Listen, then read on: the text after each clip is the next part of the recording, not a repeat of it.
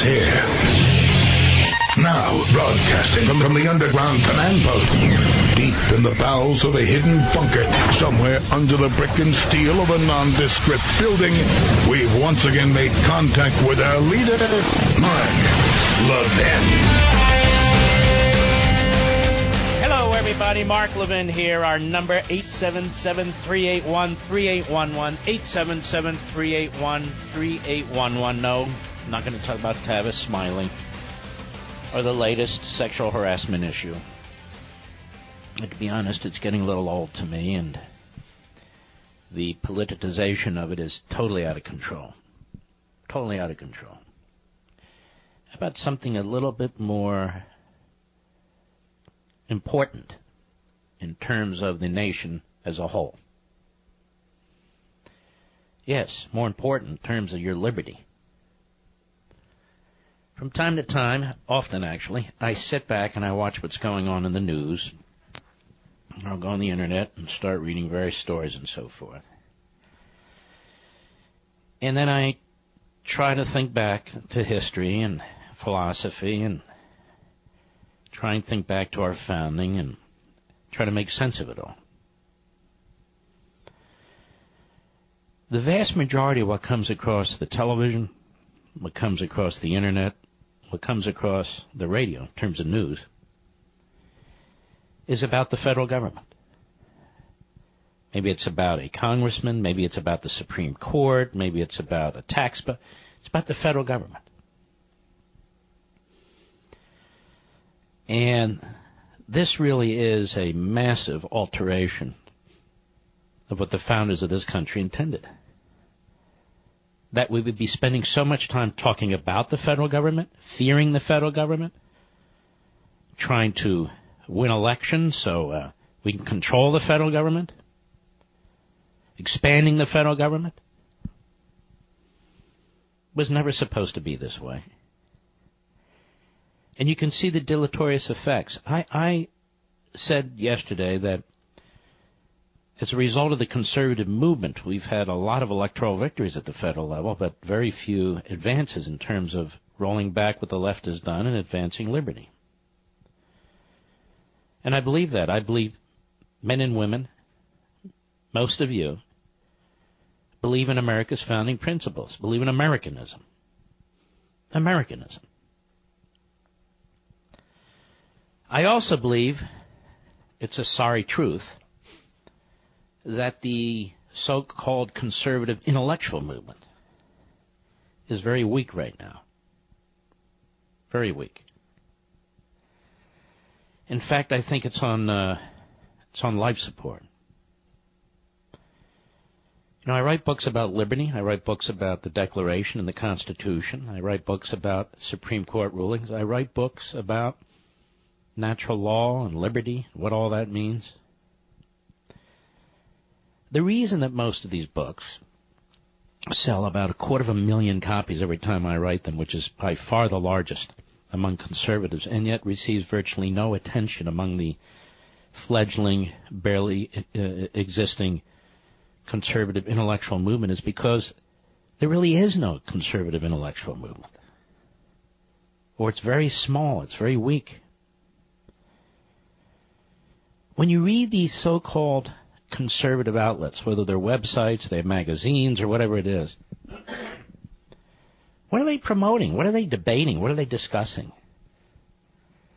You find anything particularly interesting about them?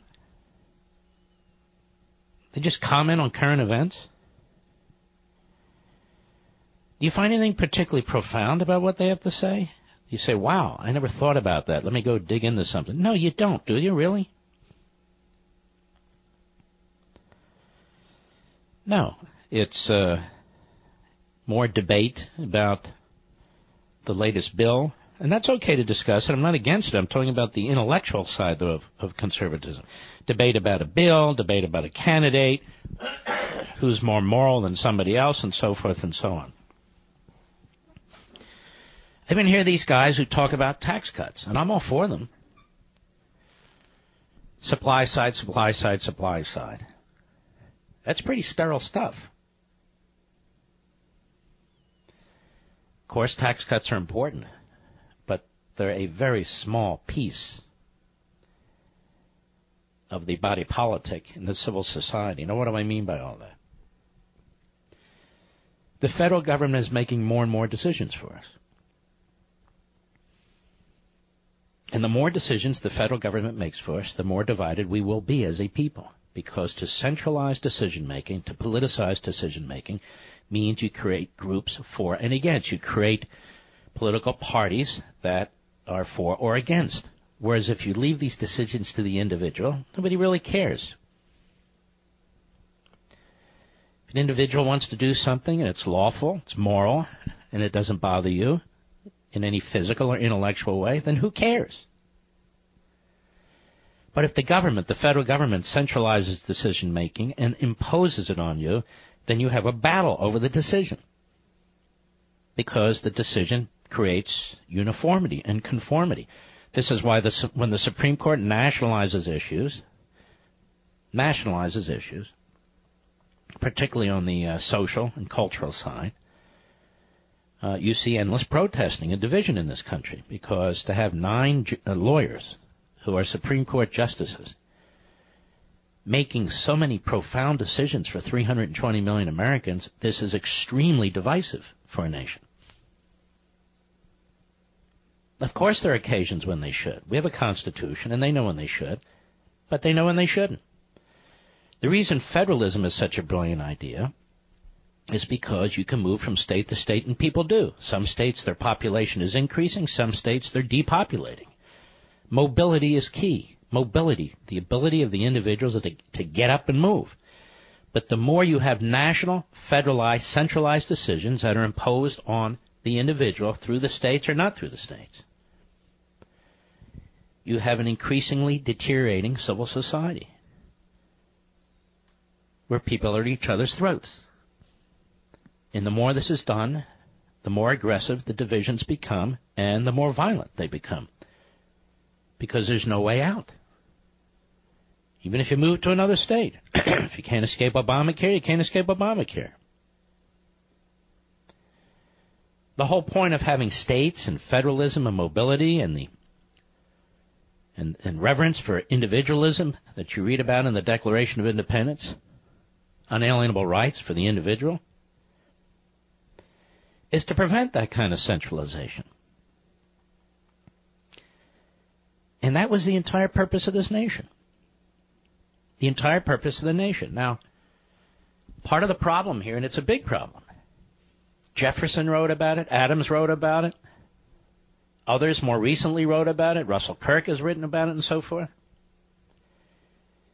If a people and their representatives lack virtue,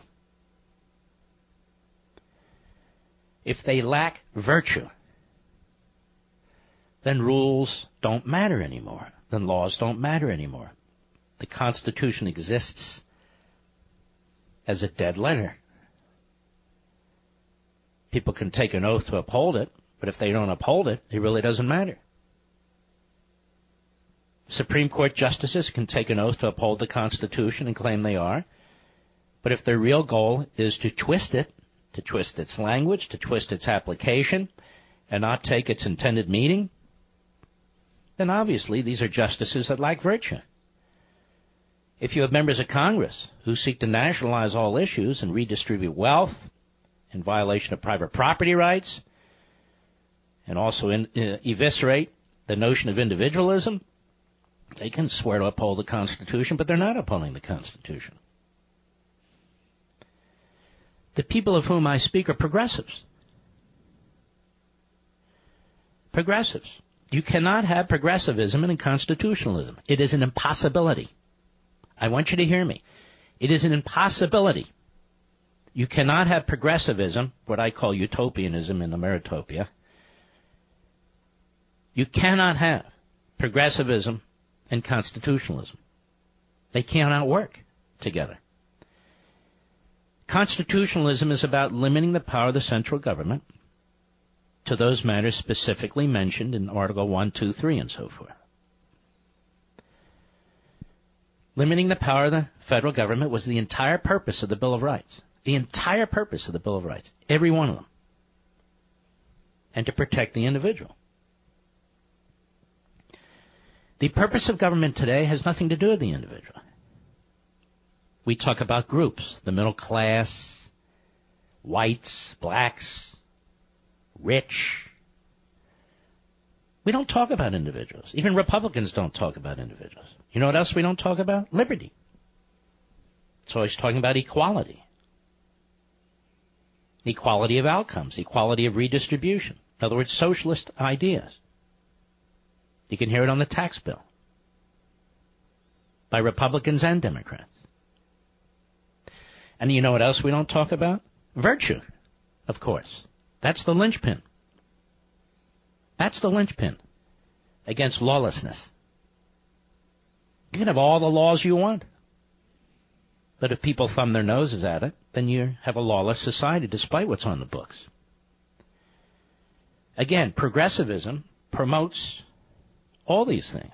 Lack of virtue, anti-individualism, and anti-freedom. That's what Obamacare is about. Lack of individualism, lack of choice, lack of mobility, on and on and on. And so, my concern is, while we have a conservative movement, we have millions of people who, both from a cerebral and instinctive point of view, understand that the country is unraveling, understand that things are getting out of control, understand the federal government should be doing all these things that the federal government's doing, understand that the government takes too much of their money, understand that their property rights are under attack, and on and on and on. We lack today the serious intellectuals to take on the progressives. We truly do.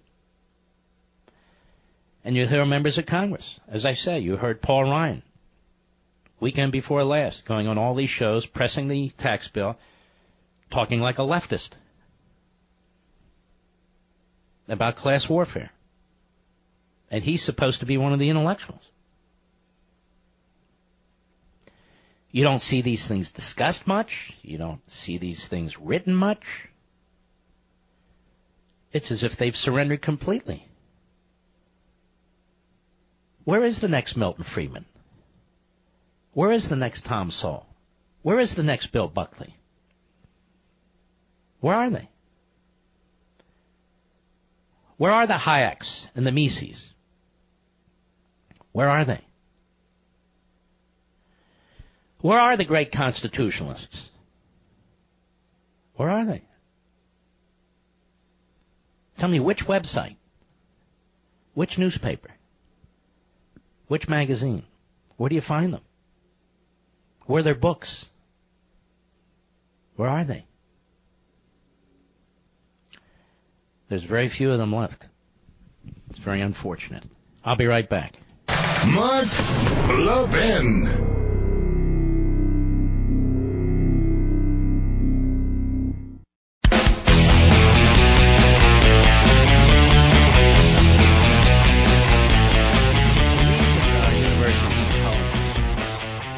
Tenured leftist progressive professors and the turning out of so many people who despise American history. The reason for this is they do not want us to learn our history.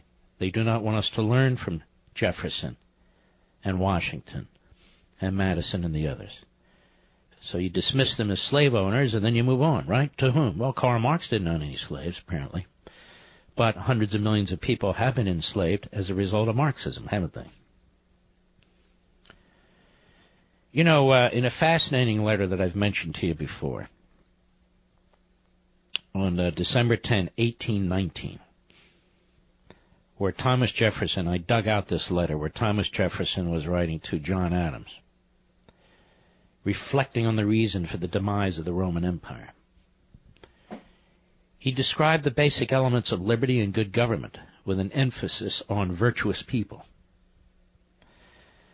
And they wrote beautifully back then. Jefferson wrote to Adams, I've been amusing myself latterly with reading the voluminous letters of Cicero. Cicero, who was a brilliant, brilliant man, a senator, among other things, in Rome, who was killed because of his views, executed, if you will, tracked down and assassinated. He said, they certainly breathe the present effusions of an exalted patriot. With the parasite Caesar is left in odious contrast. When the enthusiasm, however, kindled by Cicero's pen and principles subsides into cool reflection, I ask myself, what was that government which the virtues of Cicero were so zealous to restore, and the ambition of Caesar to subvert? And if Caesar had been as virtuous as he was daring and sagacious, what could he, even in the plenitude of his usurped power, have done to lead his fellow citizens into good government? I do not say to restore it, because they never had it, from the rape of the Sabines to the ravages of the Caesars.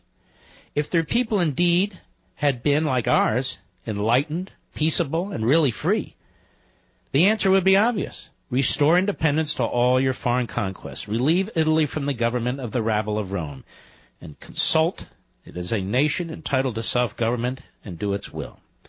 But steeped in corruptive vice and venality, as the whole nation was, and nobody had done more than Caesar to corrupt it, what could even Cicero, Cato, Brutus have done, had it been referred to them to establish a good government for their country? They had no ideas of government themselves, but of their degenerate Senate.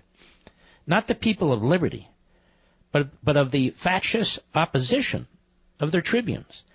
They had afterwards their Tituses, their Trajans, and so forth, who had the will to make them happy and the power to mold their government into a good and permanent form. But it would seem as if they could not see their way clearly to do it.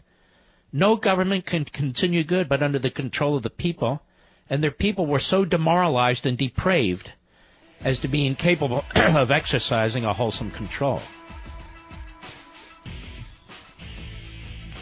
Are we demoralized and depraved? When there are people who continue to vote for redistribution of wealth, to tax other people, to take their property, to massively expand welfare and entitlements, knowing that they will one day destroy our society? Are we depraved? I'll be back.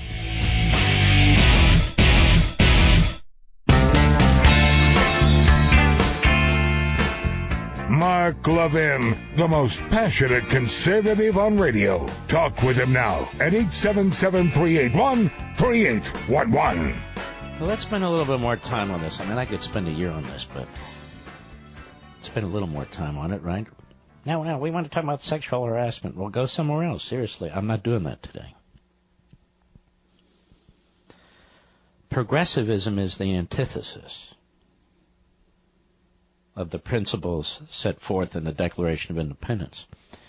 That's why the early progressives, followed by their progeny, the later progressives, trashed the Declaration of Independence. Even when Barack Obama would, quote-unquote, quote from the Declaration of Independence, he would leave the parts out that referred to God. Well, how do you have natural law and natural rights if you don't have some belief beyond mankind? You can't. It doesn't technically mean you have to believe in a God or God, but you have to believe in something other than men, the collection of men, government. But that's not what the progressive believes. The progressive believes in making science out of utopia and impossibility. Very interesting when I hear the Marxists dressed up as Black Lives Matter or Antifa and so forth and so on. They like to talk about our founding fathers as slaveholders, and nothing more, nothing less. Yet they embrace an ideology, Marxism, that has resulted in the genocidal murder, mass murder, of tens of millions of human beings. In modern history, tens of millions of human beings. There's not a Marxist society on the face of the earth even today, whether you look at Cuba or Venezuela or even China or North Korea that isn't repressive and doesn't need a police state. Well, why do you need a police state? If you're a Marxist, why does there need to be a police state if everybody's equal and everybody's treated equally? Because Marxism is a bad idea because it is a bad abstraction. It's phony. And yet it has to be imposed on people. It has to be imposed on people. Now, what I'm about to say might be considered very extreme, but it's not extreme in the least. Progressivism is the bastard child of Marxism. That's what it is. Many of the old progressives were very supportive of the old Soviet Union. Certainly at the beginning, John Dewey was. Many of them were taken with Marx and Engels in their writings in the 1800s. Like Crowley, a progressive intellectual.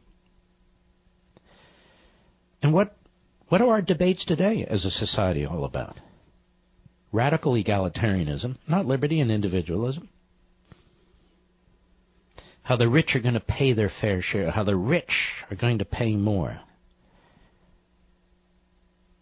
There's endless talk about class warfare. This is Marxism. That's what it is. Economic classes, economic warfare.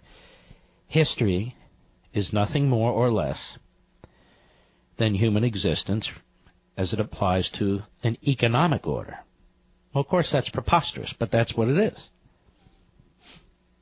That's what it is. And when liberty is mentioned by the left, which is almost never, they mean something else, something different than you and I mean. Something much different than you and I mean. By liberty, the left means, and this could go on and on too, but I'm going to limit it. By liberty, for the left, it means equality. By liberty, for us, it means individualism. By liberty, for the left, it means positive action, affirmative action by the government.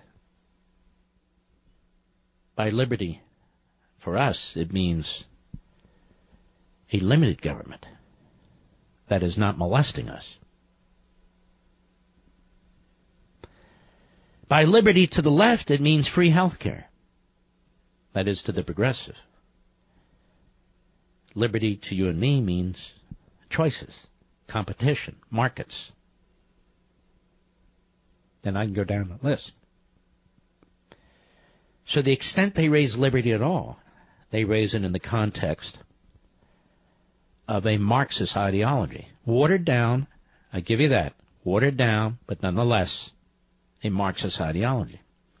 Now, the organizations that front for them, like Media Matters, Democracy Now!, and so forth and so on, they would say you're full of it. You're not full of it. They would say you're taking them out of context. You're not taking them out of context. Progressivism is the bastard child of Marxism. Now, I started the program by saying that progressivism, which now is the wholly owned ideology of the Democrat Party and partially the Republican Party, that progressivism and constitutionalism are incompatible. Well, of course they're incompatible. Separation of powers, limited powers of those federal branches that are to be separated, federalism as compelled by the 10th Amendment to the Constitution, and on and on. Because progressivism requires an iron-fisted, centralized state that centralizes decision-making on the notion that they can make scientific decisions, and by scientific I don't mean chemistry, scientific in terms of logic and rationality and social engineering and experiments, and you can't do that if people are free to make their own decisions. You need a consensus position. whether there is one or not. It's way too untidy. It's way too sloppy to allow individuals to go their own way. The way you create a paradise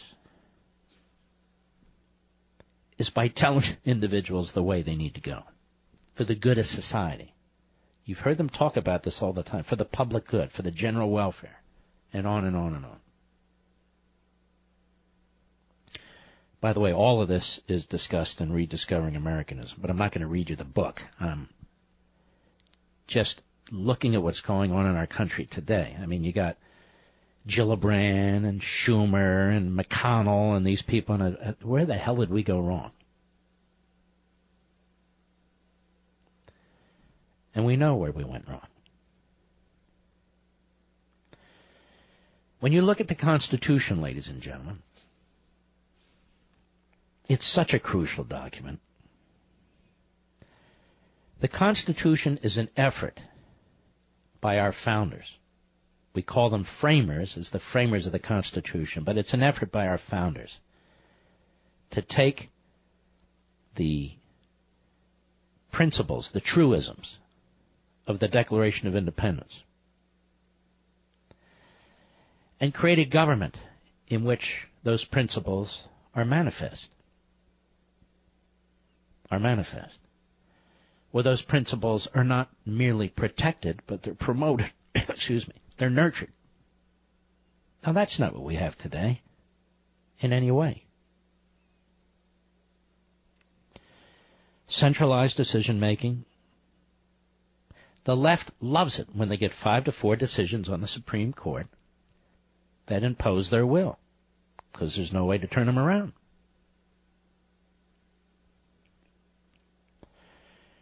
The progressives love government by judicial fiat if they agree with the decision. The progressives love government by the administrative state if they agree with what that administrative state is doing. The progressives love the Electoral College if their people get elected. They love the popular vote if their people get elected. But they hate it all if they can't advance their agenda. Nothing's permanent. Not traditions, not customs, not institutions. Nothing. The world began today. So forget about the Constitution. Who cares about the Declaration? The old guys, they were slaves, those old white guys. What do they have to offer? Nothing whatsoever. Nothing. Trash successful people in the current society.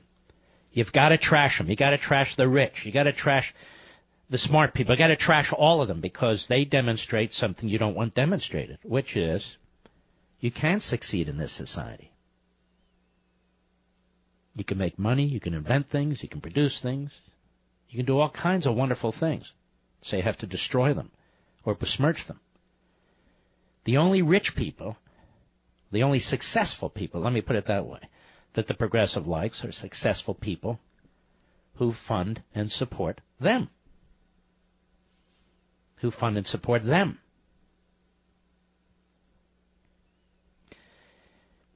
What's happening in our country today, I believe, is the unraveling of all these founding ideas. And the problem is we all know where this will take us. You know, we're not the first great society. I think we're the greatest society that ever existed, but we're not the first great society. There have been others, but they don't exist anymore. What happened to Athens?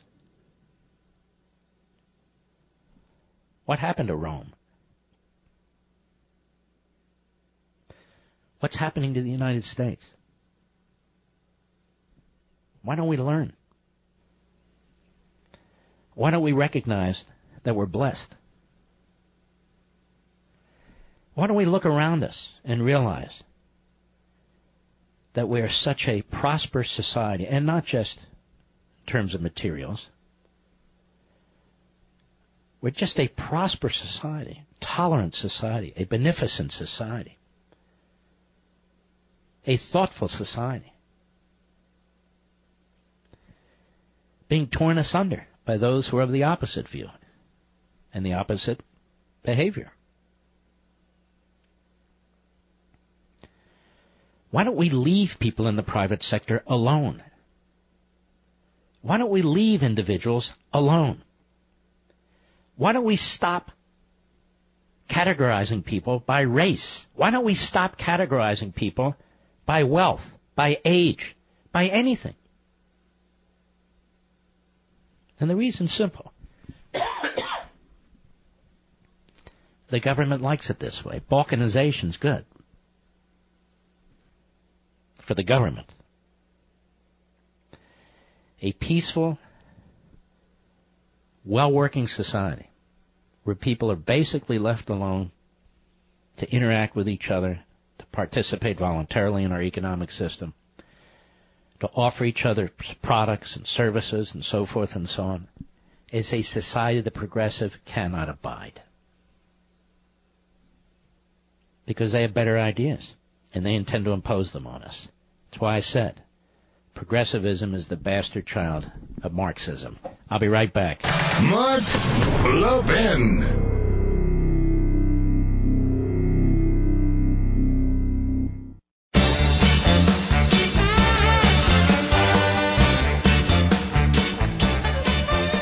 Not many colleges can claim that they're 100% financially independent from both federal and state governments. In fact, I can think of only one college in the entire country that refuses government funding of every kind, not one penny, and that's Hillsdale College. Now, why? Because government money comes with strings, and the Hillsdale refuses to have government bureaucrats dictate what and how they must teach or run their campus.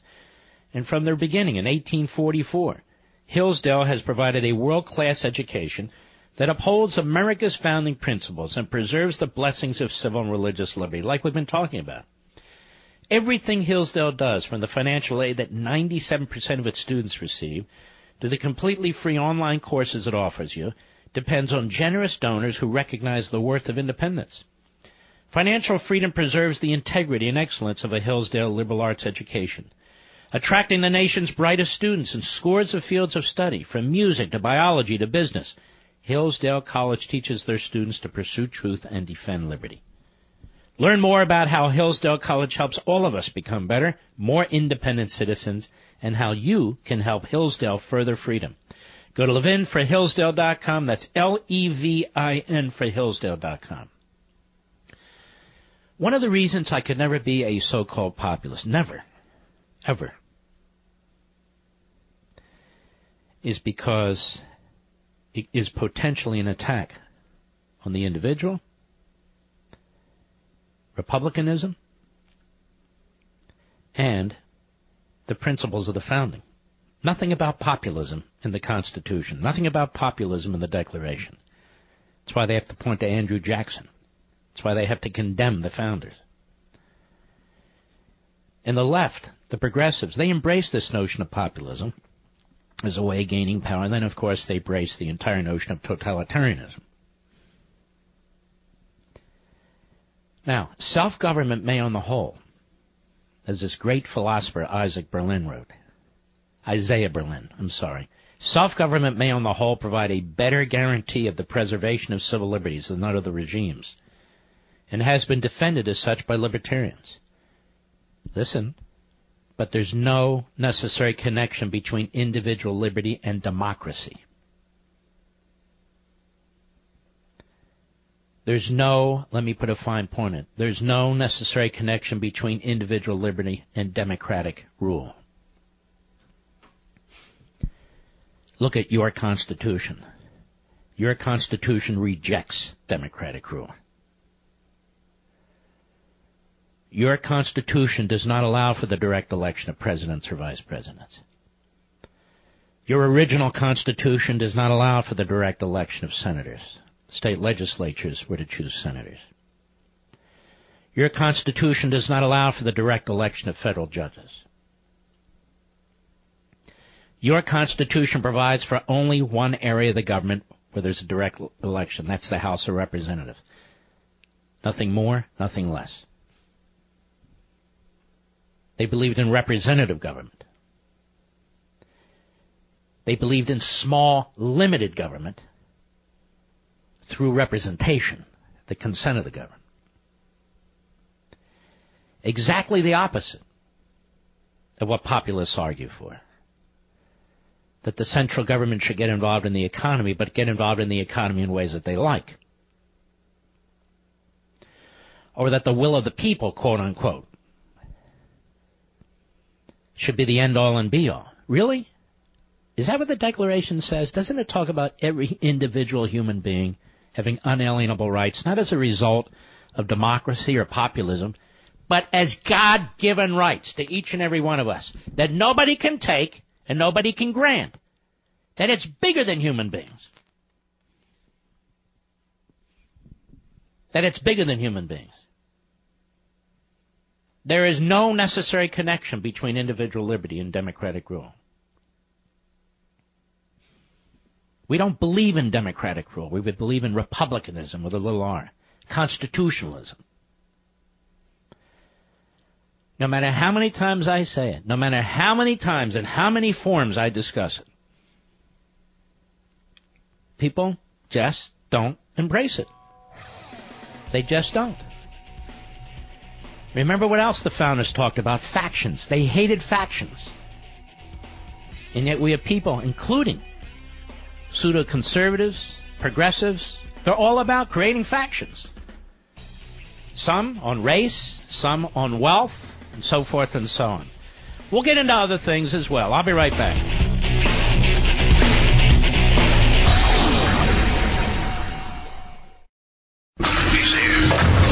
He's here.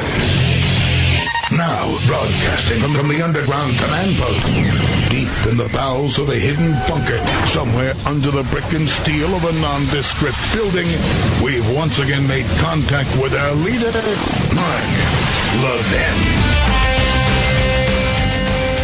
Hello, everybody. Mark Levin here. Our number, 877-381-3811. 877-381-3811. 54% of the American people believe that Mr. Mueller's investigation is partisan. Mr. Mueller's investigation is not an investigation. Mr. Mueller is on a seek and destroy mission. Mr. Mueller has no interest in the pursuit of justice. He would have shut this operation down already and said there is no collusion between the Trump administration and Russia.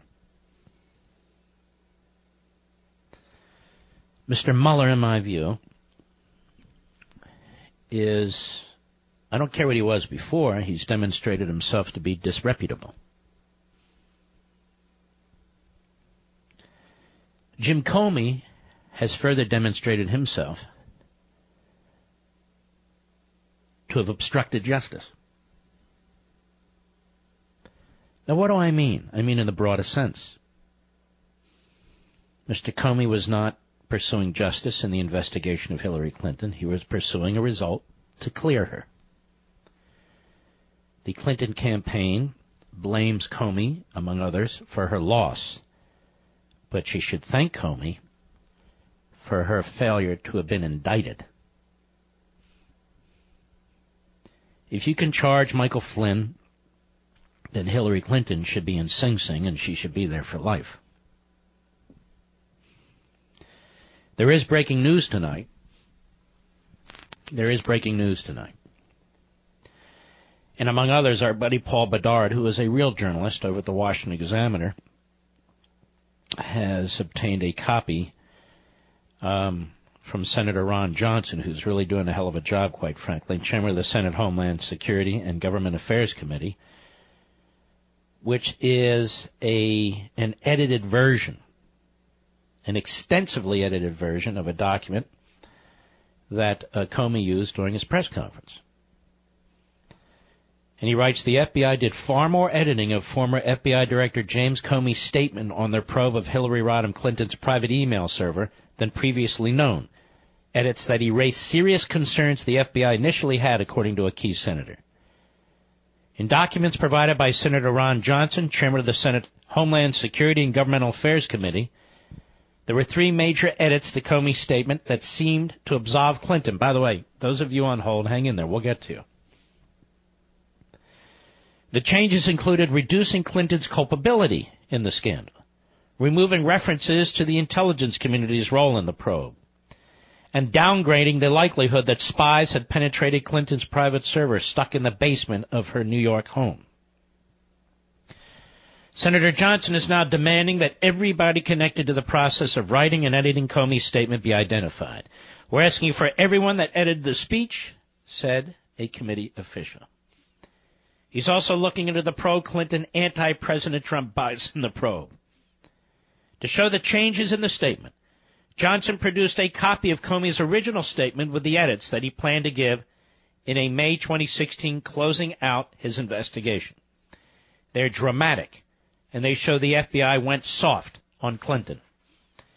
Initially, the only major edit revealed was that FBI insiders cut out the reference to Clinton being grossly negligent. But it went much further. For example, they cut out Comey's initial plan to refer to the sheer volume, quote-unquote, of email on Clinton's server. Johnson said that was in an effort to, quote, de-emphasize the amount of classified information, unquote, held on Clinton's private server. Johnson's letter to FBI Director Christopher Wray also cited another major edit. The edited version also contained a sentence that read, "This is especially concerning because all of these emails were housed on servers not supported by full-time security staff like those found at the departments and agencies of the U.S. government."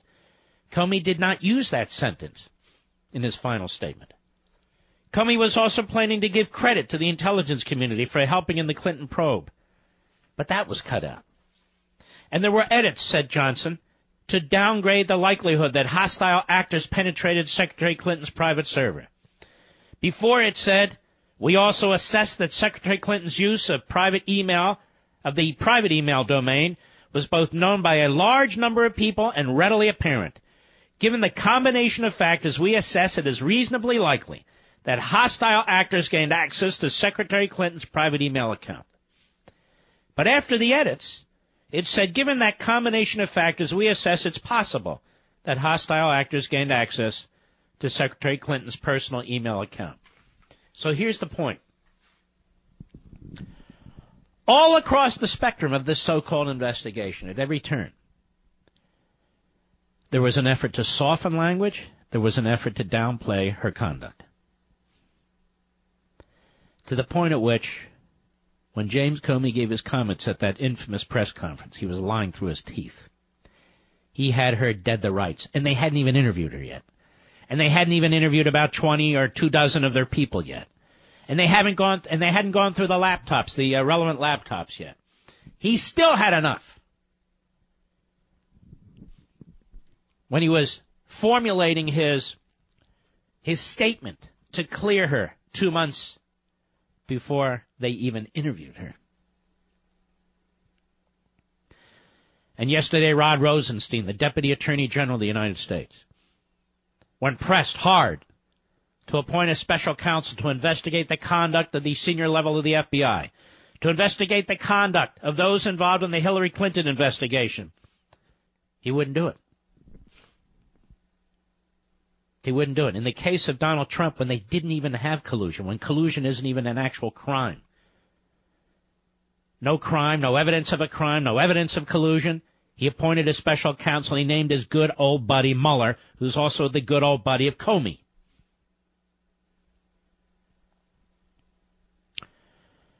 Now, ladies and gentlemen, as somebody who was a chief of staff at the Department of Justice, the chief of staff to an attorney general of the United States, I can tell you emphatically that I don't believe anything like this has ever happened before. I don't believe anything like this has happened before. And keep in mind, James Comey is a confessed and also a notorious leaker. Yes, he is. And then for Rod Rosenstein to appoint Comey's buddy, Mueller, to head up the special counsel investigation. And what does Mueller do? He hires 16 prosecutors. 9 of them are openly partisan for Hillary Clinton and Barack Obama. 9 of them are openly hostile to Donald Trump and Trump world. 9 of them who gave donations to the Hillary Clinton campaign and or the Barack Obama campaign. 1 of them his number one deputy, who actually attended the Hillary Clinton victory party, some victory.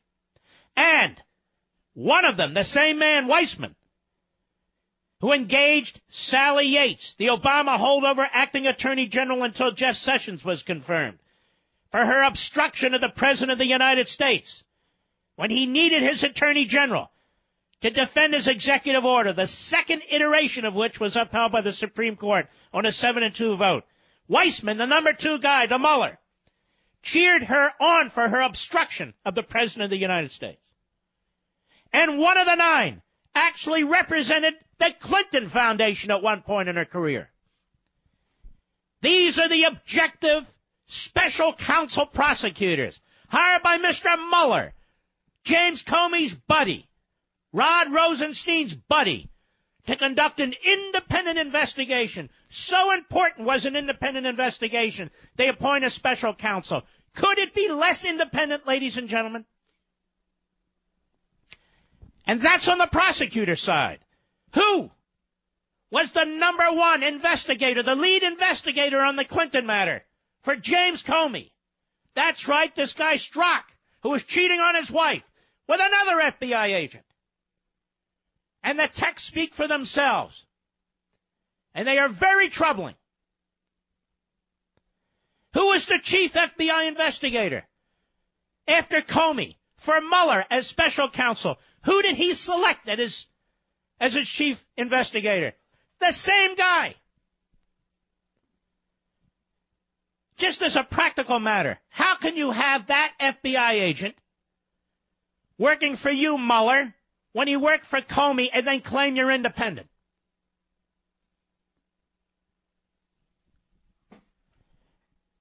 This is, as I said, a silent coup. Others have picked up on the phrase, and good for them. I don't even care anymore. I will stand my ground with what I've argued. You can go on the Internet. You can say who has said what and who's explained it and when, how, and first. This is the silent coup that's going on. You have a cabal of liberal Democrats at the highest level of the FBI and in many parts of the Department of Justice. It's not the first time.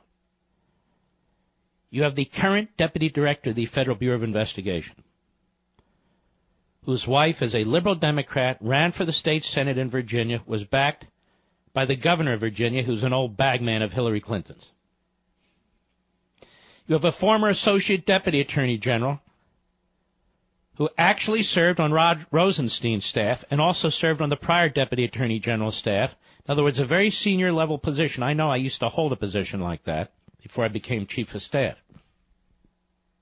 He was very interested in what Fusion GPS had to say about Donald Trump. Fusion GPS, which received funds from the Hillary Clinton campaign and the Democrat National Committee, laundered through a law firm, a lawyer by the name of Mark Elias, hired Fusion GPS, which in turn hired an ex-British spy, who in turn used Kremlin apparatchiks, among others, to write this phony 35-page document that appears to have been used by the FBI, probably this same jerk,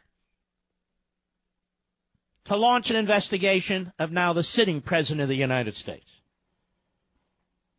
resulting in a special counsel investigation. And I believe it was used not once but twice, the second time successfully, to secure a FISA warrant to conduct political domestic surveillance of individuals associated with the Republican presidential candidate, eventually the president-elect Donald Trump. This is big stuff. Big stuff. And we have a special counsel investigating a non-existent crime. And Mr. Rod Rosenstein, and quite frankly, the Attorney General, Jeff Sessions, cannot find their way, both appointed by a Republican, both appointed by this president, cannot find a way to appoint a special counsel to investigate what the FBI has been doing and to investigate what the Justice Department's been doing. I have never seen anything like this. Never. Have you? Here's a word of warning to all of us, to all of you. If we do not hold the House, if we do not hold the House of Representatives, these investigations will be killed. These investigations go to the core of the Republic. I was thinking of these investigations when I did the first hour of the program. The complete lack of virtue, the lawlessness. The ends justify the means in the pursuit of progressivism. That means electing progressives, bastardizing the law, turning it on its head. Doesn't matter. It doesn't matter. We lose the House of Representatives, these investigations into these truly heinous events won't ever see the light of day. They'll be killed. And in their place will be endless efforts to impeach the President of the United States.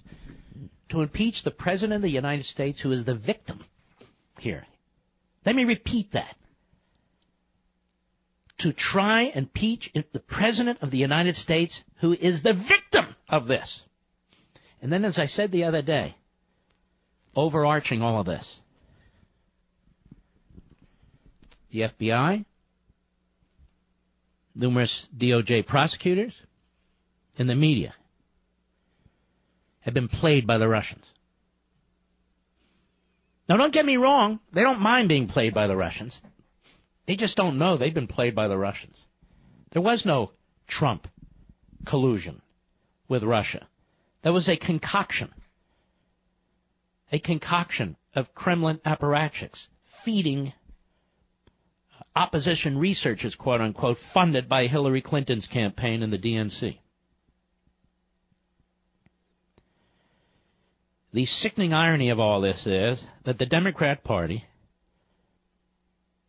and their operators at the top levels of the FBI and parts of the Justice Department and in the Special Counsel's office, they are the one who've been colluding with the Russians, wittingly and unwittingly, directly and indirectly.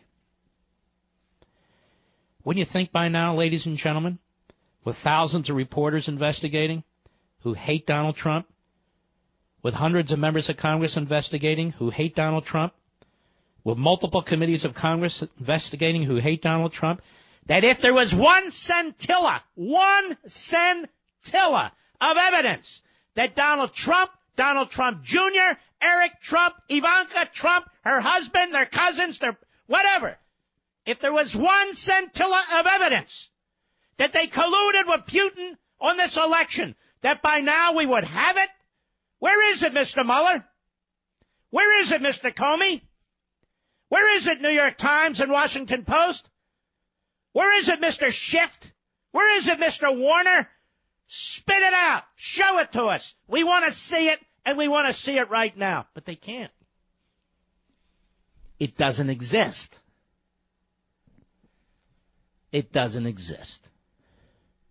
What does exist is one of the most corrupt efforts by the senior levels of the FBI, by certain prosecutors at the Department of Justice and in the Special Counsel's office, and I may add, the senior levels of our intelligence agencies, to try and take out a candidate and now to try and take out a president. I'll be right back. Mark Levin.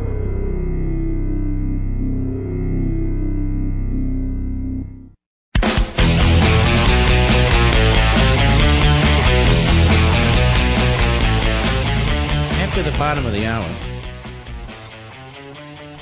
I want to read you something in National Review Online. Now, you know I was very critical of them the other day, and they deserved it, in my humble opinion.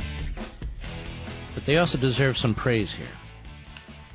In their editorial, yes, investigate the investigators. I do not believe that Mr. Mueller will be fired.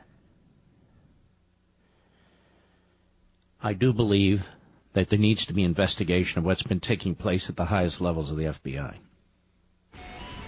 I believe that will lead to Jim Comey. I also believe it will eventually lead to Mr. Mueller, a former FBI director. I hope it doesn't lead to Mr. Rod Rosenstein. I can't think of any other reason why he won't do it. You've got a deputy director of the FBI as well, Andrew McCabe, who needs to be examined in my humble opinion. More on this when I return.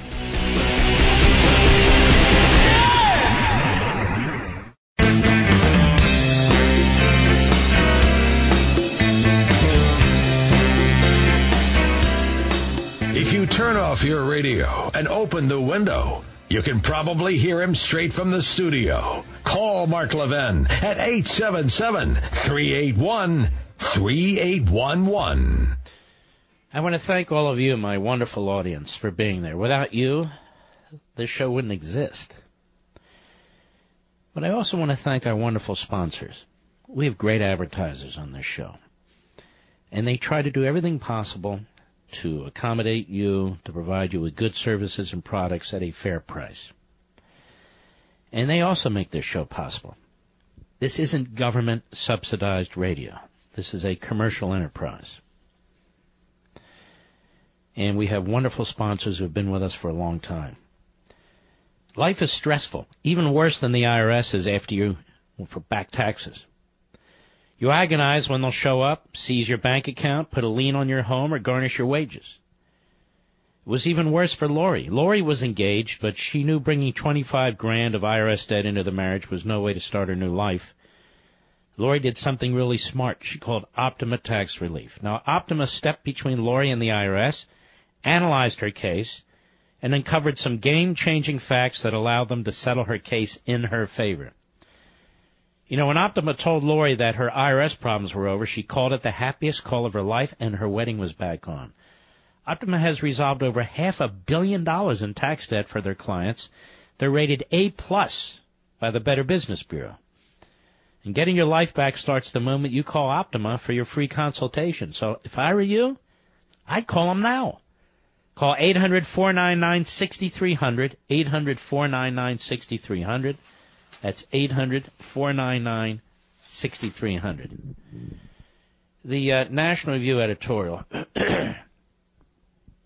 says, yes, investigate the investigators. The Department of Justice and the FBI are developing a credibility problem. The last 2 weeks have brought a blizzard of revelations about the anti-Trump political predilections of top FBI officials and prosecutors in Special Counsel Robert Mueller's office, perhaps none more eye-popping than a just-revealed text from Peter Strzok, a top FBI intelligence agent. In August 2016, Strzok, who played a lead investigator role in the Hillary Clinton emails investigation, flatly stated that the FBI could not, quote, take that risk, unquote, referring to the possibility that Donald Trump might be elected president of the United States. He made the statement in a message to Lisa Page, a bureau lawyer with whom he was having an extramarital affair. Strzok referred to an alternative FBI path, quote, unquote, regarding Trump's, quote, unlikely, unquote, election that Page had proposed during a meeting they'd attended in Andy's office, meaning Deputy Director of the FBI, Andrew McCabe, the Bureau's number 2 official, second only to then-Director James Comey.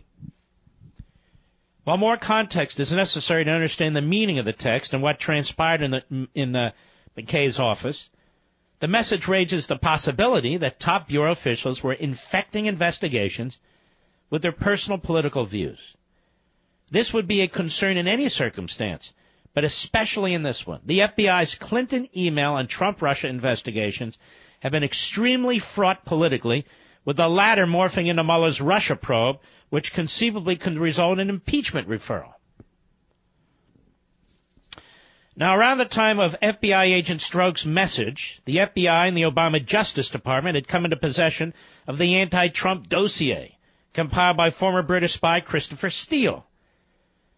Now, that was opposition research commissioned by the Clinton campaign and the Democratic National Committee through their lawyers. They had retained a research company, Fusion GPS, which hired Steele, who evidently paid Russian sources for what appears to be dodgy information.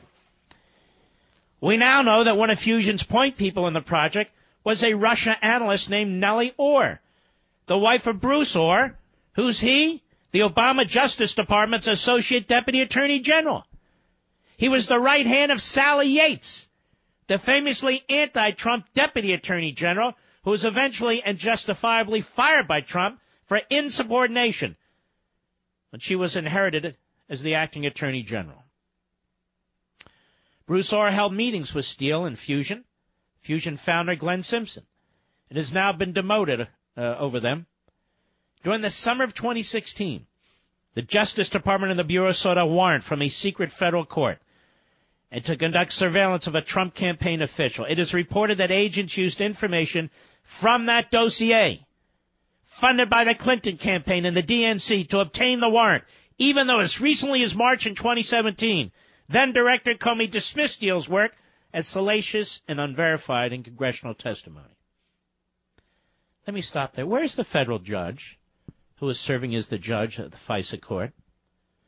Where is she? Where is she? Is she in the witness protection program? Where is she? Why isn't she taking steps now? Taking steps now, I don't just mean an admonishment, taking steps now to right a wrong. Why isn't she punishing the individual in the FBI, the individual at the Justice Department who is responsible for bamboozling her? Let me go on. For months, the House Intelligence Committee has been pressing for answers about whether and how this Clinton campaign document was used to obtain the authority for the surveillance. The Justice Department and the FBI won't answer and refuse to produce the warrant. They won't answer to an Article I entity created by our Constitution, Congress. Everything that has happened in the Trump probe stands out against a backdrop of leniency to the Clinton investigation. While Mueller has prosecuted 2 Trump associates for lying to the FBI, the Obama Justice Department gave a pass to Mrs. Clinton and her subordinates who gave the FBI misinformation about such key matters as whether Clinton understood markings in classified documents and whether her aides knew about her homebrew server system during their State Department service. Mueller's team conducted a pre-dawn raid at gunpoint in executing a search warrant on Paul Manafort's home while Manafort was cooperating with congressional committees. When it came to the Clinton case, though, the Justice Department not only eschewed search warrants or even mere subpoenas, but they never even took possession of the DNC server alleged to have been hacked by the Russian operatives. The irregularities in the Clinton emails investigation are breathtaking. The failure to use a grand jury to compel the production of key physical evidence. The Justice Department's collaboration with defense lawyers to restrict the FBI's ability to pursue obvious lines of inquiry and examine digital evidence. Immunity grants to suspects who should have been charged with crimes and pressured to cooperate. Allowing subjects of the investigation to be present for each other's FBI interviews and even to act as lawyers for Clinton in violation of legal and ethical rules. Comey's preparation of a statement exonerating Clinton months before the investigation was complete and key witnesses, including Clinton herself, were even interviewed. And the shameful tarmac meeting between Obama Attorney General Loretta Lynch and Mrs. Clinton's husband just days before Mrs. Clinton sat for a perfunctory FBI interview, after which Comey announced the decision not to charge her. We believe that Russia's interference in the election is worth investigating and that dismissing Robert Mueller would be a mistake, both politically and on the merits, they write at National Review. Yet there are enough questions about the handling of the Clinton and Trump matters that a thorough fact-finding investigation is warranted, and one of greater independence and scope than we are likely to get from the Department of Justice's Obama-appointed Inspector General. The department needs to appoint a scrupulous, well-regarded United States attorney from outside the Washington area to scrutinize the conduct of the Justice Department and the FBI in connection with the 2016 election. There now is enough of a cloud around these investigations, and that department owes the public nothing less. I don't have a problem with the appointment of a U.S. attorney outside Washington, D.C. I do find it a form over substance as opposed to appointing a special counsel. I mean, I don't know what directives they would give this U.S. attorney. They'd be any different than they would give a special counsel. Moreover, the only other difference I have is much of this also has to do with the nature of the individuals chosen by Mueller. Mueller is mentioned in that editorial, and I think rightly so. Mr. Weissman shouldn't be anywhere near the Trump investigation, nor should the other 8 Democrat operatives, in my humble opinion, particularly the one that used to represent the Clinton Foundation. And, you know, I keep hearing, well, Mr. Mueller was a Republican. Let me tell you what kind of Republican Mr. Mueller was. When Mr. Mueller came up to be FBI director during the course of the Obama administration, he'd been U.S. attorney, I believe, in San Francisco. And one of the people who testified on behalf of his character and his credibility was Barbara Boxer. That's what kind of Republican Mr. Mueller is. In other words, he's a fraud. And look at his actions now. We don't need to know about his resume. Look at his actions now. They're pathetic. Pathetic! Dan, Springfield, Missouri, the great KSGF. Go. Mark, pleasure to talk to you, sir. I got to tell you, when you were talking about the progressivist agenda and having to get rid of identity politics, this identifying people by gender, race, ethnicity, it's got to go because it makes all of our jobs harder. I work at a great university, and I got called in today by the boss, and he said, well, we've had complaints about you from some women in your class. That's your gender biased. And I said, well, what does that mean? Oh, well, they didn't want me to tell you. I said, well, how am I supposed to fix it if you're not going to tell me what I'm supposed to do wrong? Well, it went on from there. They said they didn't feel safe, so we had to call you in. I said, well, you know, we've been told for 35, 40 years that we have to, as educators, push young women and protect them and encourage them because they're underrepresented. We have a glass ceiling. And I said, you know what? If that idea has any salt at all in it, then in education, where we have a great dearth of young men going into the career, we need to protect our young men. We need to encourage them and move them forward. I said, matter of fact, boss, I didn't do that. Everybody gets grade based on not what they look like, who they are, what color they are, but what they do, how they perform. And I said, I had one man in a class of 20-some women, and I said, you know what? He was treated exactly the same as everybody else. And if you want me to fix something in my class, you damn well need to tell me what I did wrong. Because if it's going to be this shady, oh, there's been a complaint, we can't say, we don't know, they aren't coming forward, then, you know, I don't want to hear you come to me again and saying, you didn't fix it. You didn't fix it. We told you and you didn't do better. All right, my friend. I appreciate it. Running up against the clock. Let me grab James quickly in Kansas. Sirius Satellite. Go. Hey, I don't know if you're going to be able to squeeze me in, Mark, but, you know, I want to give credit where it's due, and your opening monologue was absolutely fantastic. And honestly, it's true, conservatism is dead. And it's no, that's not what I said. I didn't say conservatism is dead.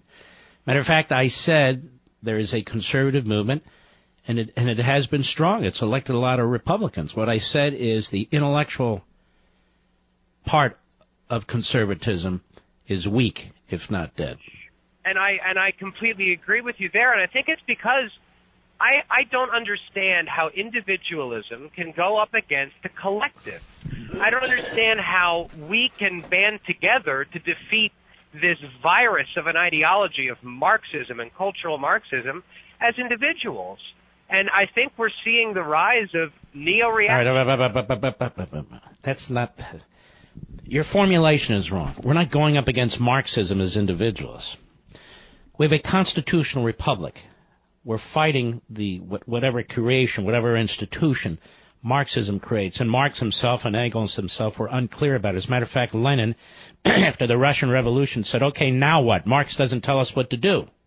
Because eventually, you know, the state is supposed to wither away. What I'm talking about is the ideology of progressivism versus the belief system and principles and the life lessons of Americanism. It's a battle of ideas. No, when we're fighting progressivism, we fight it with constitutionalism. When we fight the ideas, we need to fight the ideas. Constitution equip us to actively take out these ideas. McCarthy had the right idea, but because of all of this bureaucracy and people feeling offended, we can't actually call these people out and depose them and well, we can call them out and challenge them. It's that very few do. When I talk about Article 5 Convention of States, which is in the Constitution, which was discussed at the Constitutional Convention, albeit briefly, which has a history, these states meeting, getting together, having conferences, trying to figure out how to work their way through problems, it is dismissed as some kind of a radical, goofy idea by think tanks in Washington, D.C. It is dismissed. I mean, it's not even supported. Did Koch brothers support it? No. Does Cato Institute support it? No. Does the Heritage Foundation support it? No. Does AEI support it? No. I can go all down the list of the conservative and libertarian organizations who are entrenched in Washington, D.C., who keep on pushing out white papers, and I like a lot of them. They put out a lot of good information. But when it actually comes to thinking about and pursuing ways to effectuate the kind of things that they write about, they won't do it. I'll be right back. Mark Levin.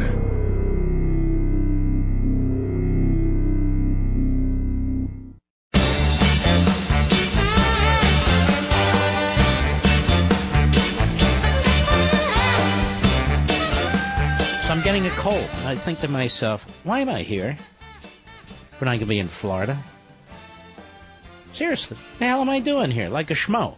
Then it's going to snow. Who does this? I do this. Ask me why. I don't know why. You know, I love my car. I love our 2010 Camaro. That was the first year the Camaro came out again. And we got a really hot one, too. But, you know, it's reached the age where things are starting to go wrong. But here's the thing. I don't worry about those problems anymore, though. Not since I got extended vehicle service protection from CarShield. Getting covered by CarShield is a really great idea. It's affordable protection that can save you thousands of dollars for a covered repair. Did you know a new fuel pump costs over $500? Replacing a water pump's over $1,000. If you need repairs to a control arm or a torque converter, do you know what those are, Mr. Producer? I don't know what they are, but they're there. Stuff most of us never heard of until it breaks. Now, we're talking thousands and thousands of dollars to fix it.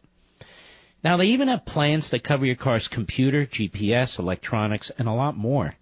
CarShield's the ultimate in extended coverage.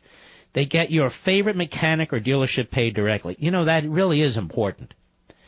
You know, I don't know if you've had other kinds of insurance on your cars and so forth, and in order to get paid, you'll pay the bill, then they get around to reimbursing you. CarShield says, no, we'll pay them directly. That's important. Save yourself from high repair bills. Get covered by CarShield like I did before something goes wrong. Sign up today and get 24/7 roadside assistance and a rental car while yours is in the shop. Call 800-CAR-6100, 800-CAR-6100. Mention Levin, or visit carshield.com, use code Levin, and you'll save 10%. That's carshield.com, code LEVIN, or 800-CAR-6100, code Levin. A deductible may apply. There's a lot going on out there, ladies and gentlemen. First hour was heavy on the philosophy, but I do enjoy it, and I know many of you do. When I do my book signings, you tell me that. Second hour was heavy on the corruption that's taking place for the purpose of taking out Donald Trump. Let's be blunt. Next hour, I'm ready, but you're going to have to wait to hear what I talk about. I'll be right back.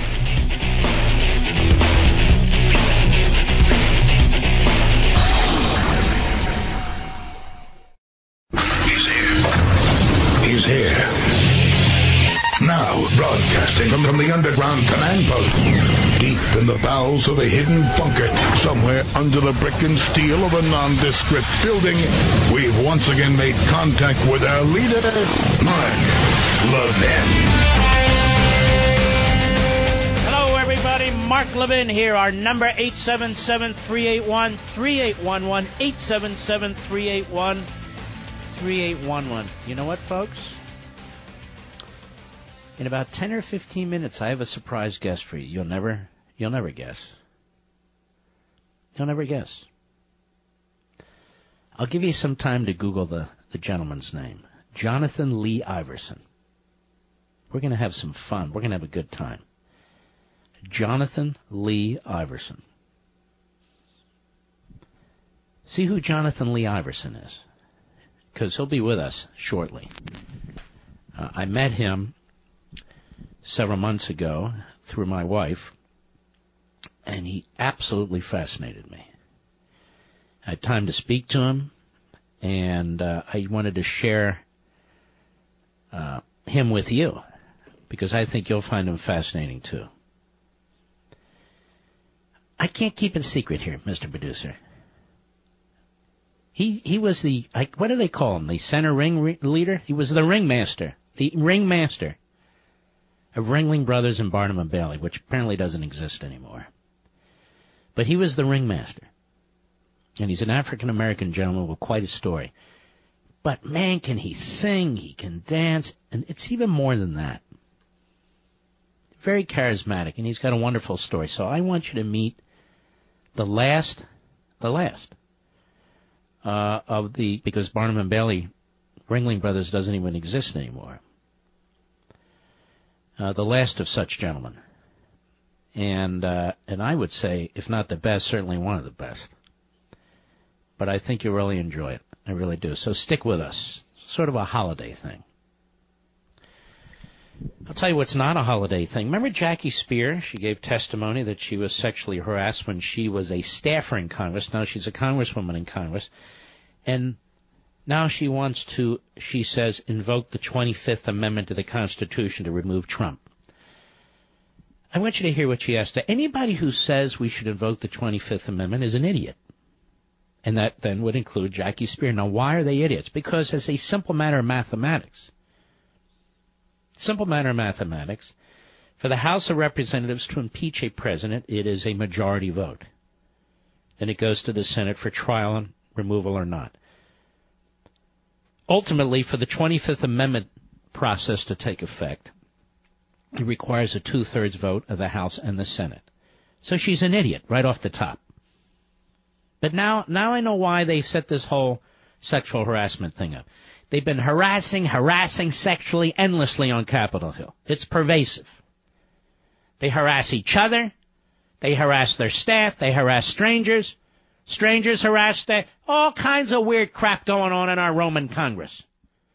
All comes up all of a sudden. Doesn't come up under Bill Clinton's presidency? No.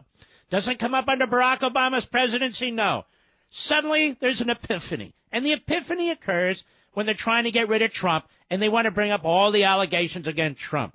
So it turns out Jackie Spear really was politicizing the issue. Unfortunately. Cut 8, go. Well, I've been speaking out about the invocation of the 25th Amendment since early this year. Stop. Since early this year. That means upon, or nearly upon, Donald Trump's inauguration, his swearing in as president, Jackie Spear has been saying he needs to be removed under the 25th Amendment. And she wants to get a pat on the back for it. Oh, wow, you were ahead of everybody. Go ahead. Is not equipped to do the job. When he lashed out at Kim Jong-un and said he wasn't yet going to feel the fire and fury, I mean, he was inciting an international incident. No, he wasn't inciting an international anything, genius. If you wanted to invoke the 25th Amendment, and you don't get to invoke the 25th Amendment, that's not the process. These people even read the Constitution. And why do progressives even care about the Constitution? Her pal, Barack Milhouse Benito Obama, he was the one provoking by appeasing the North Koreans and by subsidizing and paying the Iranians. Sounds to me like Obama's the kook. Go ahead. Fighting nuclear war. And the 25th Amendment is there to be invoked by the Vice President and a majority of the members of the cabinet if the President stop right there. So how would you invoke it? You're not even coherent. But Alison Camerata, formerly of Fox, now at CNN, she's enlightened. Go ahead. But you think the president is incapacitated? You think that President Trump is mentally unfit somehow? I do believe that he does not conduct himself in a manner that is consistent with the presidency of the United States. So she's a liberal, and she doesn't believe he should be president. There you go. That's it. Early last year, she said I wanted to invoke the 25th Amendment, which she cannot do. And moreover, she says it's because he's provoking the Nimrod who runs North Korea. She's got it all backwards. But, she's aiding and abetting the Nimrod who runs North Korea, isn't she? Cut 9, go.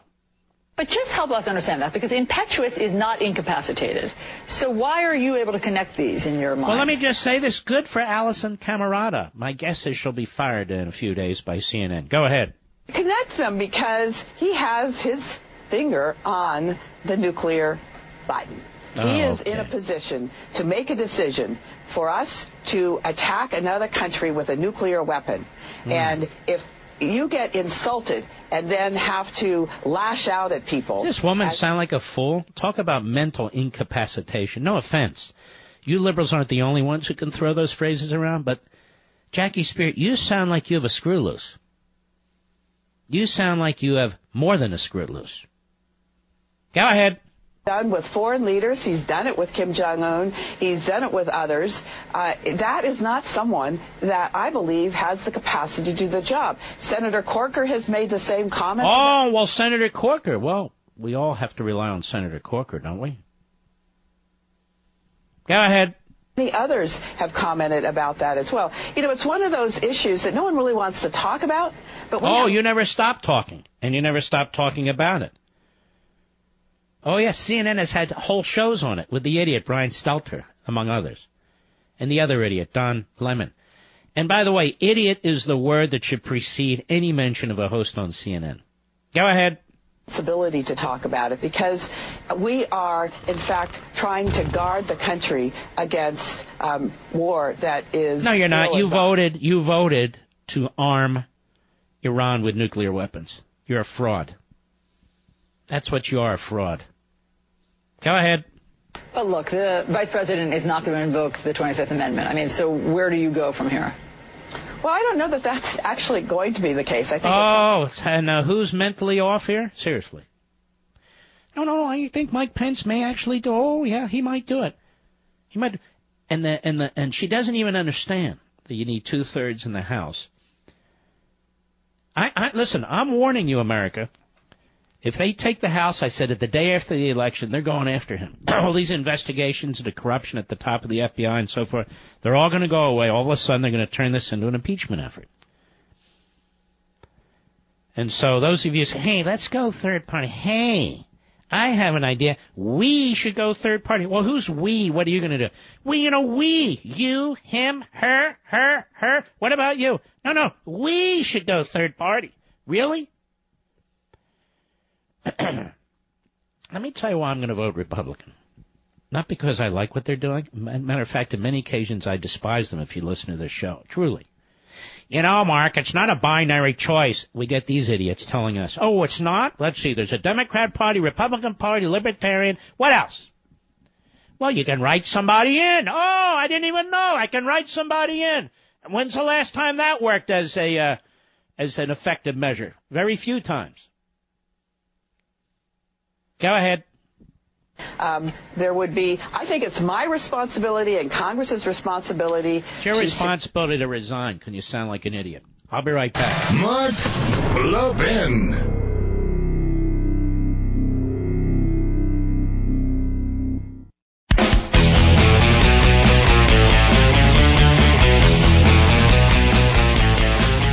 Ladies and gentlemen, my wife used to be a top lawyer at Ringling Brothers, Barnum and Bailey, really the entire enterprise there, before she moved on to other things.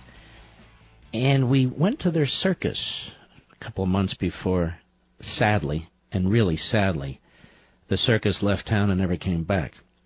Ringling Brothers and Barnum and Bailey. And I met the ringmaster.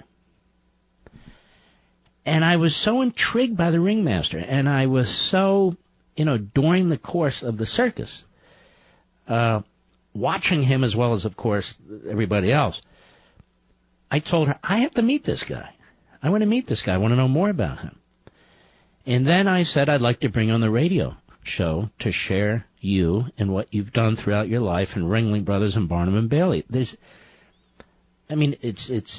Christmas time, it's Hanukkah time, and this is the time to do it, I felt. So, and he was the first African-American ringmaster in nearly 150 years of Ringling Brothers and Barnum and Bailey. Jonathan Lee Iverson, how are you, my friend? I'm great. I love that introduction, man. Well, you gave me $20, and that's what I do. No. But I want people to get to know you and meet you because, well, let's start this way. Ringling Brothers, Barnum and Bailey.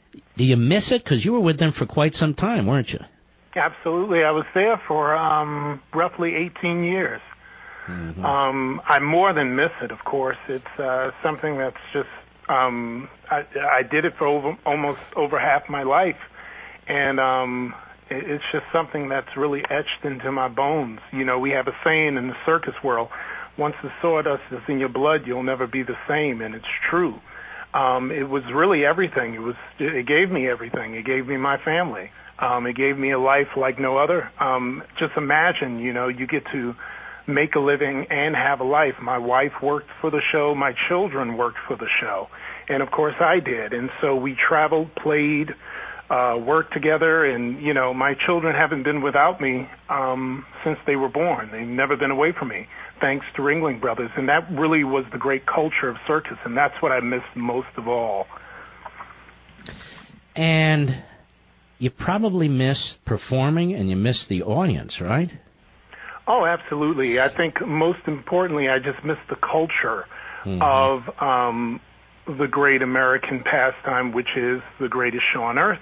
I miss the culture of just going from city to city and becoming familiar with the many people who just really loved going to the circus. And I would befriend some of the people. You know, I would go to some, you know, I would be invited many times to people's homes for dinner, and we have actually maintained relationships with several people throughout the country.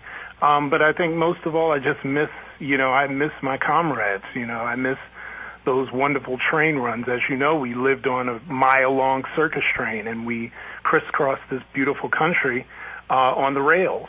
And those are the things I miss most of all. And, of course, bringing magic and joy and lifting people, giving that to people, taking them away from their troubles. You know, I think the circus is probably the only form of entertainment I know of where everybody across the board, I don't care who you are, what shell you come in, what your political views may be, everybody is drawn to it. And that to me was always the biggest thrill and the source of pride for me, that, you know, no matter who you are, it really was for children of all ages.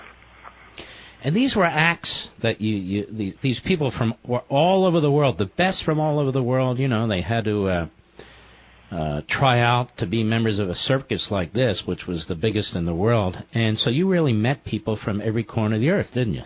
Absolutely, yeah. That was always, that to me was also another wonderful gift, to actually be immersed in culture, and to be immersed in really other people's worlds, you know, and they bringing their lives over here, and they becoming acclimated to our American life, and it was just so much fun, and it was wonderful. And to know that we've maintained those relationships even after the show closed is a really wonderful thing. I mean, you really connect with people, and you just tend to find out you have a common humanity, no matter what language you speak, no matter what culture you're from. I think that was, again, another wonderful gift that the greatest show on earth gave me.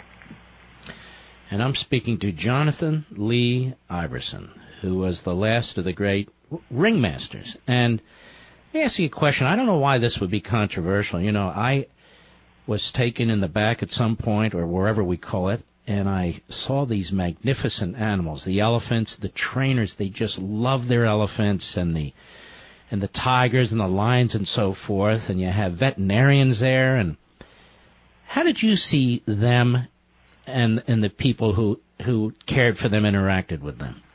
Heroic. Some of the most patient people I've ever met in my life. I don't think I could have ever handled their jobs. The things they went through, the ugly accusations hurled at them day in and day out, and knowing what they were doing was just and right and beautiful, and really their particular calling. I'm not an animal person. I'm from New York City. The most exotic thing I grew up around was squirrels. So I'm not that, I don't have that kind of leaning, but I sure do have an appreciation for people who do. Even, our friends over in New York City with the carriage horses. I mean, caring for animals is not something you go into to get rich. And it's not something you do for the glamour of it. It's really an ugly job. You don't have time to yourself. Most of our animal personnel, when we were at Ringling Brothers, they hardly had any time off because, the animals' needs came first. I remember a story of an elephant animal. He told me his wife was having their third or fourth child, and he got a call that, something was amiss in the elephant compound and they needed him. And his wife there on the delivery table was going, you know how it is in his family, animals first, go get to work. She's having a child, and that's how they were. It was like, animals are first. And that's what I saw every day. And also, again, I'm a New Yorker, so I'm a bit paranoid by nature. These were people I trusted with my own children, and my children had the privilege of being around these animals all the time. In fact, they would invite the kids in sometimes to feed and clean the animals, to help them around the stables. I entrusted my children with them, and, they had a great time. And till this day, my children, who grew up far more dynamic than I did, have such a great empathy for animals and living things because of that experience. They have such a wonderful sense of creatures, and it is something that I take pride in, and I know is a gift, again, from the greatest show on earth. I'm speaking with Jonathan Lee Iverson, the last of the great American ringmasters, the first African-American ringmaster that Barnum and Bailey ever had, and the last, I guess. I want to talk to you more. How did a guy from New York, from Harlem, wind up in the circus? Don't go away. And by the way, here's a great website, too, bigtopvoice.com, bigtopvoice.com. We'll be right back.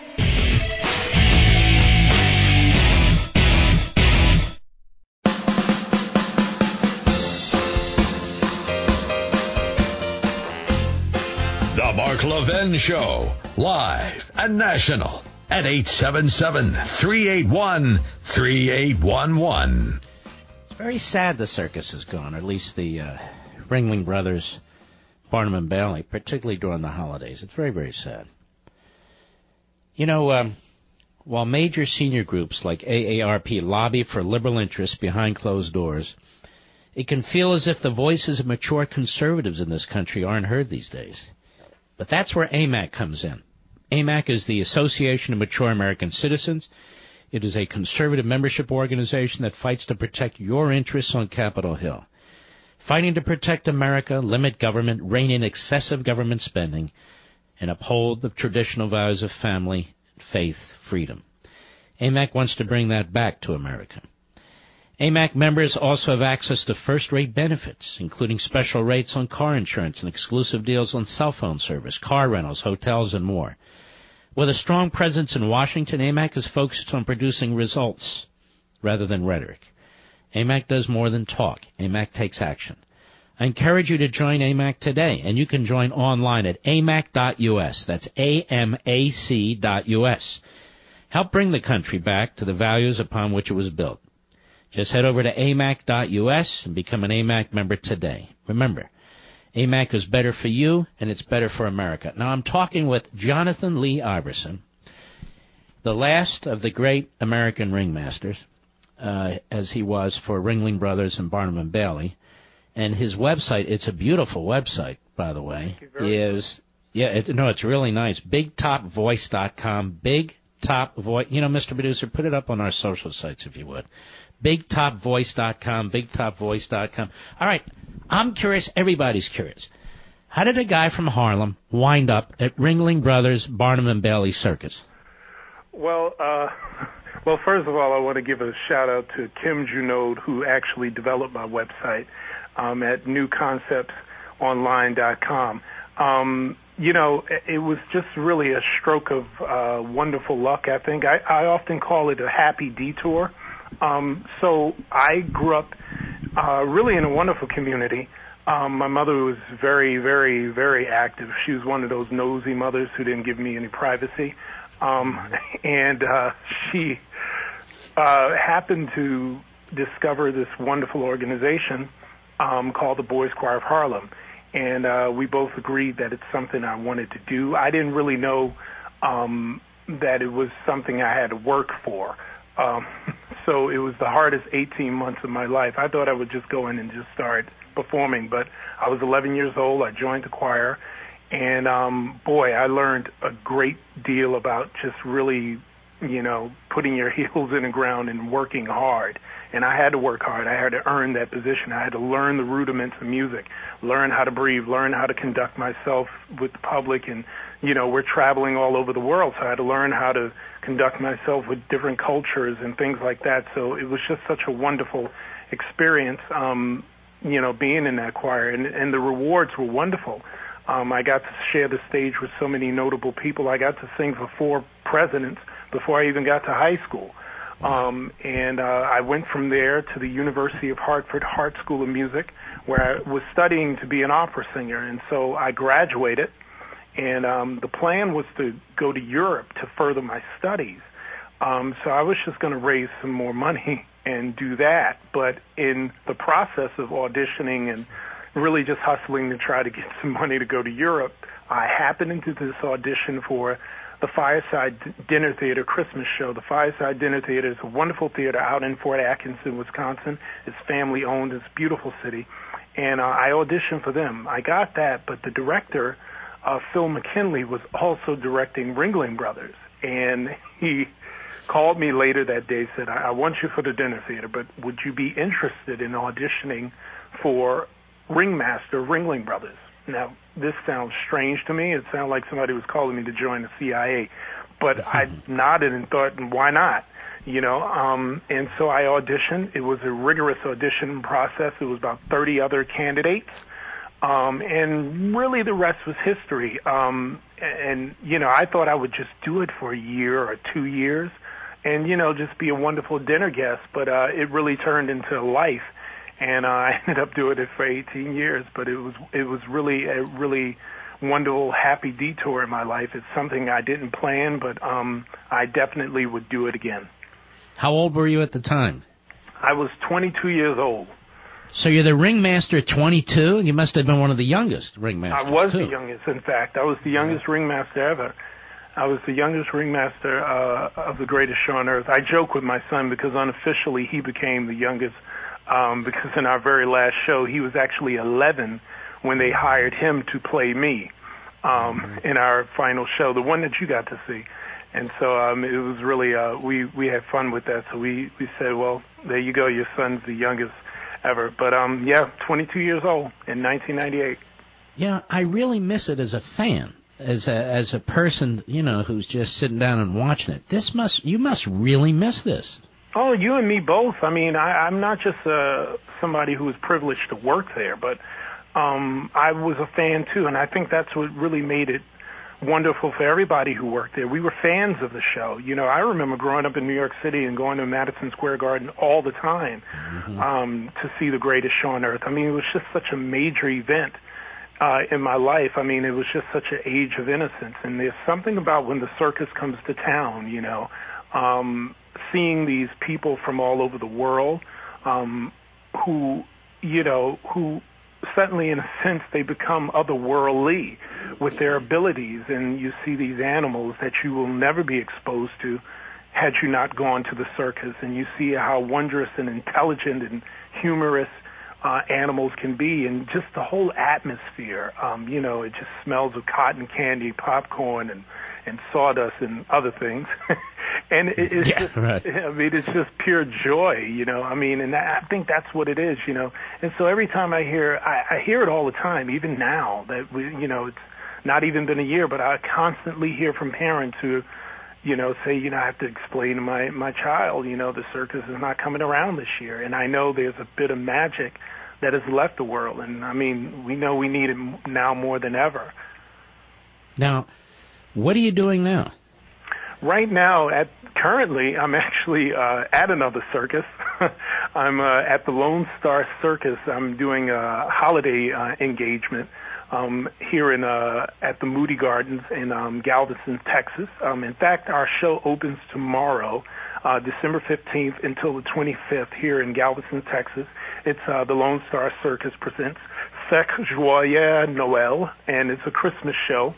And then we moved the show over to Dallas, Texas for December 28th to January 1st. And that'll be at the Dallas Children's Theater from December 28th to January 1st. And after that, I'm actually scheduled to be in a play at the Garden Theater in Orlando March 16th through the 31st. It's called The Tennessee Walk. And I'm going to be doing that. But I've been really on myself. I've been actually writing my book, writing my story about my experience with the greatest show on earth, my experience growing up, getting to the greatest show on earth, the lessons I've learned. So I'm in the midst of doing that, and it is tedious. So I may have to call you. It's tough writing a book, isn't it? Yeah, it really is. It really is. But I'm doing that, and hopefully I'll be able to secure a publisher. Somebody will be interested, and they'll want to hear about The Last Ringmaster. And that's really, all I'm doing, and raising my family, and Well, let me ask you this: these events you're going to be at, do you list them on your website? I haven't listed this one on my website. It was something I just got. It was, But will you? Because I'm going to send a lot of people to your website. Okay, well, I'll put it on my website, absolutely, and I really appreciate that. Wait a minute, we crashed his website? Do you want to double check his website and make sure we didn't crash it? I definitely don't want to hurt you. I don't want to shut down your website. Are you double sure of that, Rich? All right, I'll tell you what. When we're done, don't hang up, Jonathan. I want you to give this information to my producer, Rich, and we'll put it up on my sites. Okay? All right, I appreciate it. And get a hold of your guy and tell him to muscle up your website, because I think there's a lot of people listening who are absolutely intrigued with you. I mean, you've got enormous charisma. You really do. Thank you so much. And the thing is, nobody, people have seen you in the circus all these years. Many of them probably know who you are, too. But your singing voice is incredible. Absolutely incredible. I remember sitting there again with my wife and others and saying, I can't believe this guy. So, you're supposed to be watching the lines and this and that, and I'm watching you. So. I appreciate that. All right, but you're going to be the Lone Star Circus. I can't pronounce this, to be honest with you. Give us that again. Okay, it's the Moody Garden presents Lone Star Circus Sacre Joyeux Noël. So it's basically CIRQUE JOYEUX Noël. It is dinner and a show, and it opens December 15th through the 25th. And then we move the show over to Dallas, Texas at the Dallas Children's Theater from December 28th to January 1st. Okay, I have an idea. Mr. Producer, Jonathan has a Twitter site. Go ahead and link to that, will you? Can we do that? Yes, we will do that. And so people can go over there and talk to you over at your Twitter site, right? Sure, they can talk to me at Twitter or even at Instagram. Instagram. Jonathan Lee Iverson. Jonathan, I hope to meet you again. I hope we can all go to dinner. I mean, you are really a fascinating person to me. Absolutely terrific. I really appreciate this. Thank you very much. All right. God bless you. Have a great Christmas. God bless you, too. All right. He's a great guy, really. Spent some time with him. Really like him very much. So, Rich, how are we going to fix this? What are we going to do? We're going to link to what? You're going to put his info. I'll tell you what. Let's call him back. Tell him what he wants us to put up on my sites. Our sites don't crash, and the reason is we have millions of you on them already, so they're built up. And I'm sure they didn't expect this, but I definitely want to draw your attention to him. It's a rare person that I meet that really causes me to want to help them. And more than that, to want to present them to you, which is really the point. And I can't wait for his book. And I'm really sorry that Ringling Brothers, Barnum and Bailey is not working anymore, because there's many kids out there. You know, you folks have a lot of kids who never had an opportunity to go to that circus. And it was the greatest circus on earth. Absolutely was. I'll be right back. Mark Levin.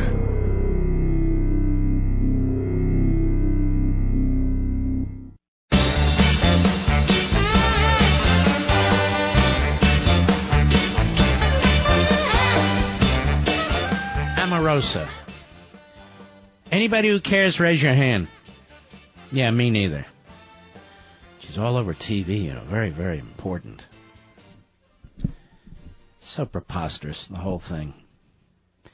Now, I said to you that I'm going to vote Republican next time. Now, why am I going to do it, even though I despise so much of what they do and don't do, and so many of them? Because, ladies and gentlemen, if the Democrats win the House, they will impeach this president. And whether you like this president or not, if you have integrity, if you're intellectually honest, you understand and agree, I think, that he hasn't done anything that justifies impeachment, period. And that it would be a coup d'etat. And so there are some things that are more important than others. You prioritize these issues. That's that. Now, as for this Jonathan Lee Iverson, did I tell you? Is he not incredibly impressive? Incredibly impressive. And keep an eye on that website of his. I'm sure it'll be back. BigTopVoice.com. It's down right now. If you pile in, you're only going to make it tougher. So, but try it in a few hours. BigTopVoice.com. You'll see how impressive he is and the various things that he's got there. And we'll keep track of him, too. I should bring him back from time to time, don't you think, Rich? I mean, I really like him. I try to expose you to people like this. I mean, we have some substitutes on my program when I'm not here who, in and of themselves, in their own right, they've worked very hard and they were somewhat known, but I like to promote them even more. My buddy Dan Bongino. First time I knew Dan Bongino, he was a Secret Service guy that used to listen to my show. Ben Shapiro. First time I heard of Ben Shapiro, I think I read something he wrote at Breitbart way back when. And he had a program mornings in L.A.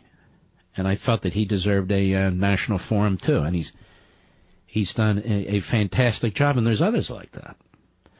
And so why not use my platform to present them to you? Or at least promote them to you? Or at least give them a bigger audience?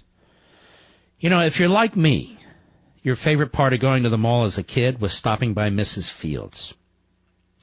It'll probably be your favorite part of going holiday shopping this year, too. Something about that first soft bite of the perfect chocolate chip cookie just makes you feel like a kid again. Now, this holiday season, you can give your friends and family that same feeling of pure joy with a holiday gift arrangement from Mrs. Fields. Mrs. Fields cookies have been around for 40 years. Everyone knows and loves them. Remember the very first time you had one? It's like you finally knew what a chocolate chip cookie is supposed to taste like. They're so soft and chocolatey. Just thinking about those cookies makes my mouth water. You think I'm kidding? It's true. And Mrs. Fields cookies are freshly baked and ready to enjoy right out of the box. So everyone can have what they've always wanted right now. Here's an exclusive deal for you. Serious. For you, my listeners. Go to MrsFields.com. Simple enough. MrsFields.com. Click on the microphone in the upper right-hand corner. You'll see it there.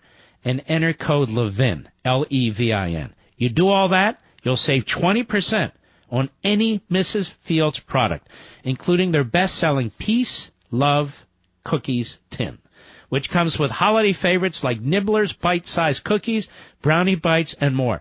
We got this for Thanksgiving. I'm telling you, it was a huge, huge hit. Now, we're in the middle of Hanukkah. It's not too late. And Christmas is also almost here. But at some point, it will be too late, so act quickly. Just click on the microphone, enter promo code Levin, Levin, get 20% off any product at mrsfields.com. That's mrsfields.com. All right. Let's take a call, shall I? Yes, I shall. David, Cantrell, Illinois, the great WTAX. Go. Hey, I got to tell you, one day in my little town of 300, I saw the Barnum and Bailey circus train come through. And the love and affection they showed those animals. Oh, I know. It was the PR war, the propaganda war, don't hang up, that was run against this circus and these animals and these animal handlers was just pathetic. The politicization of this, absolutely awful. These caretakers, these trainers, these veterinarians, I saw it with my own two eyes. They love these animals. They mean everything to them. That's their family. And for PETA and the rest of them to cherry pick stuff and accuse them of things, the same PETA that's out there slaughtering puppy dogs as I speak. Go ahead, sir. Yeah, you should have seen them on the train. It was beautiful. It is beautiful. Nah, it's terrible. We've lost an institution in this country now. And it's unfortunate that the company that owned the Ringling Brothers Circus dropped it. It really is unfortunate. Big mistake in my view. First they dropped the elephants, then, of course, they dropped the circus. Really, really terrible. Ladies and gentlemen, we salute our armed forces, police officers, firefighters, and emergency personnel. Please check out Levin TV. I know you're going to like it, and I'll see you on the radio tomorrow. God bless.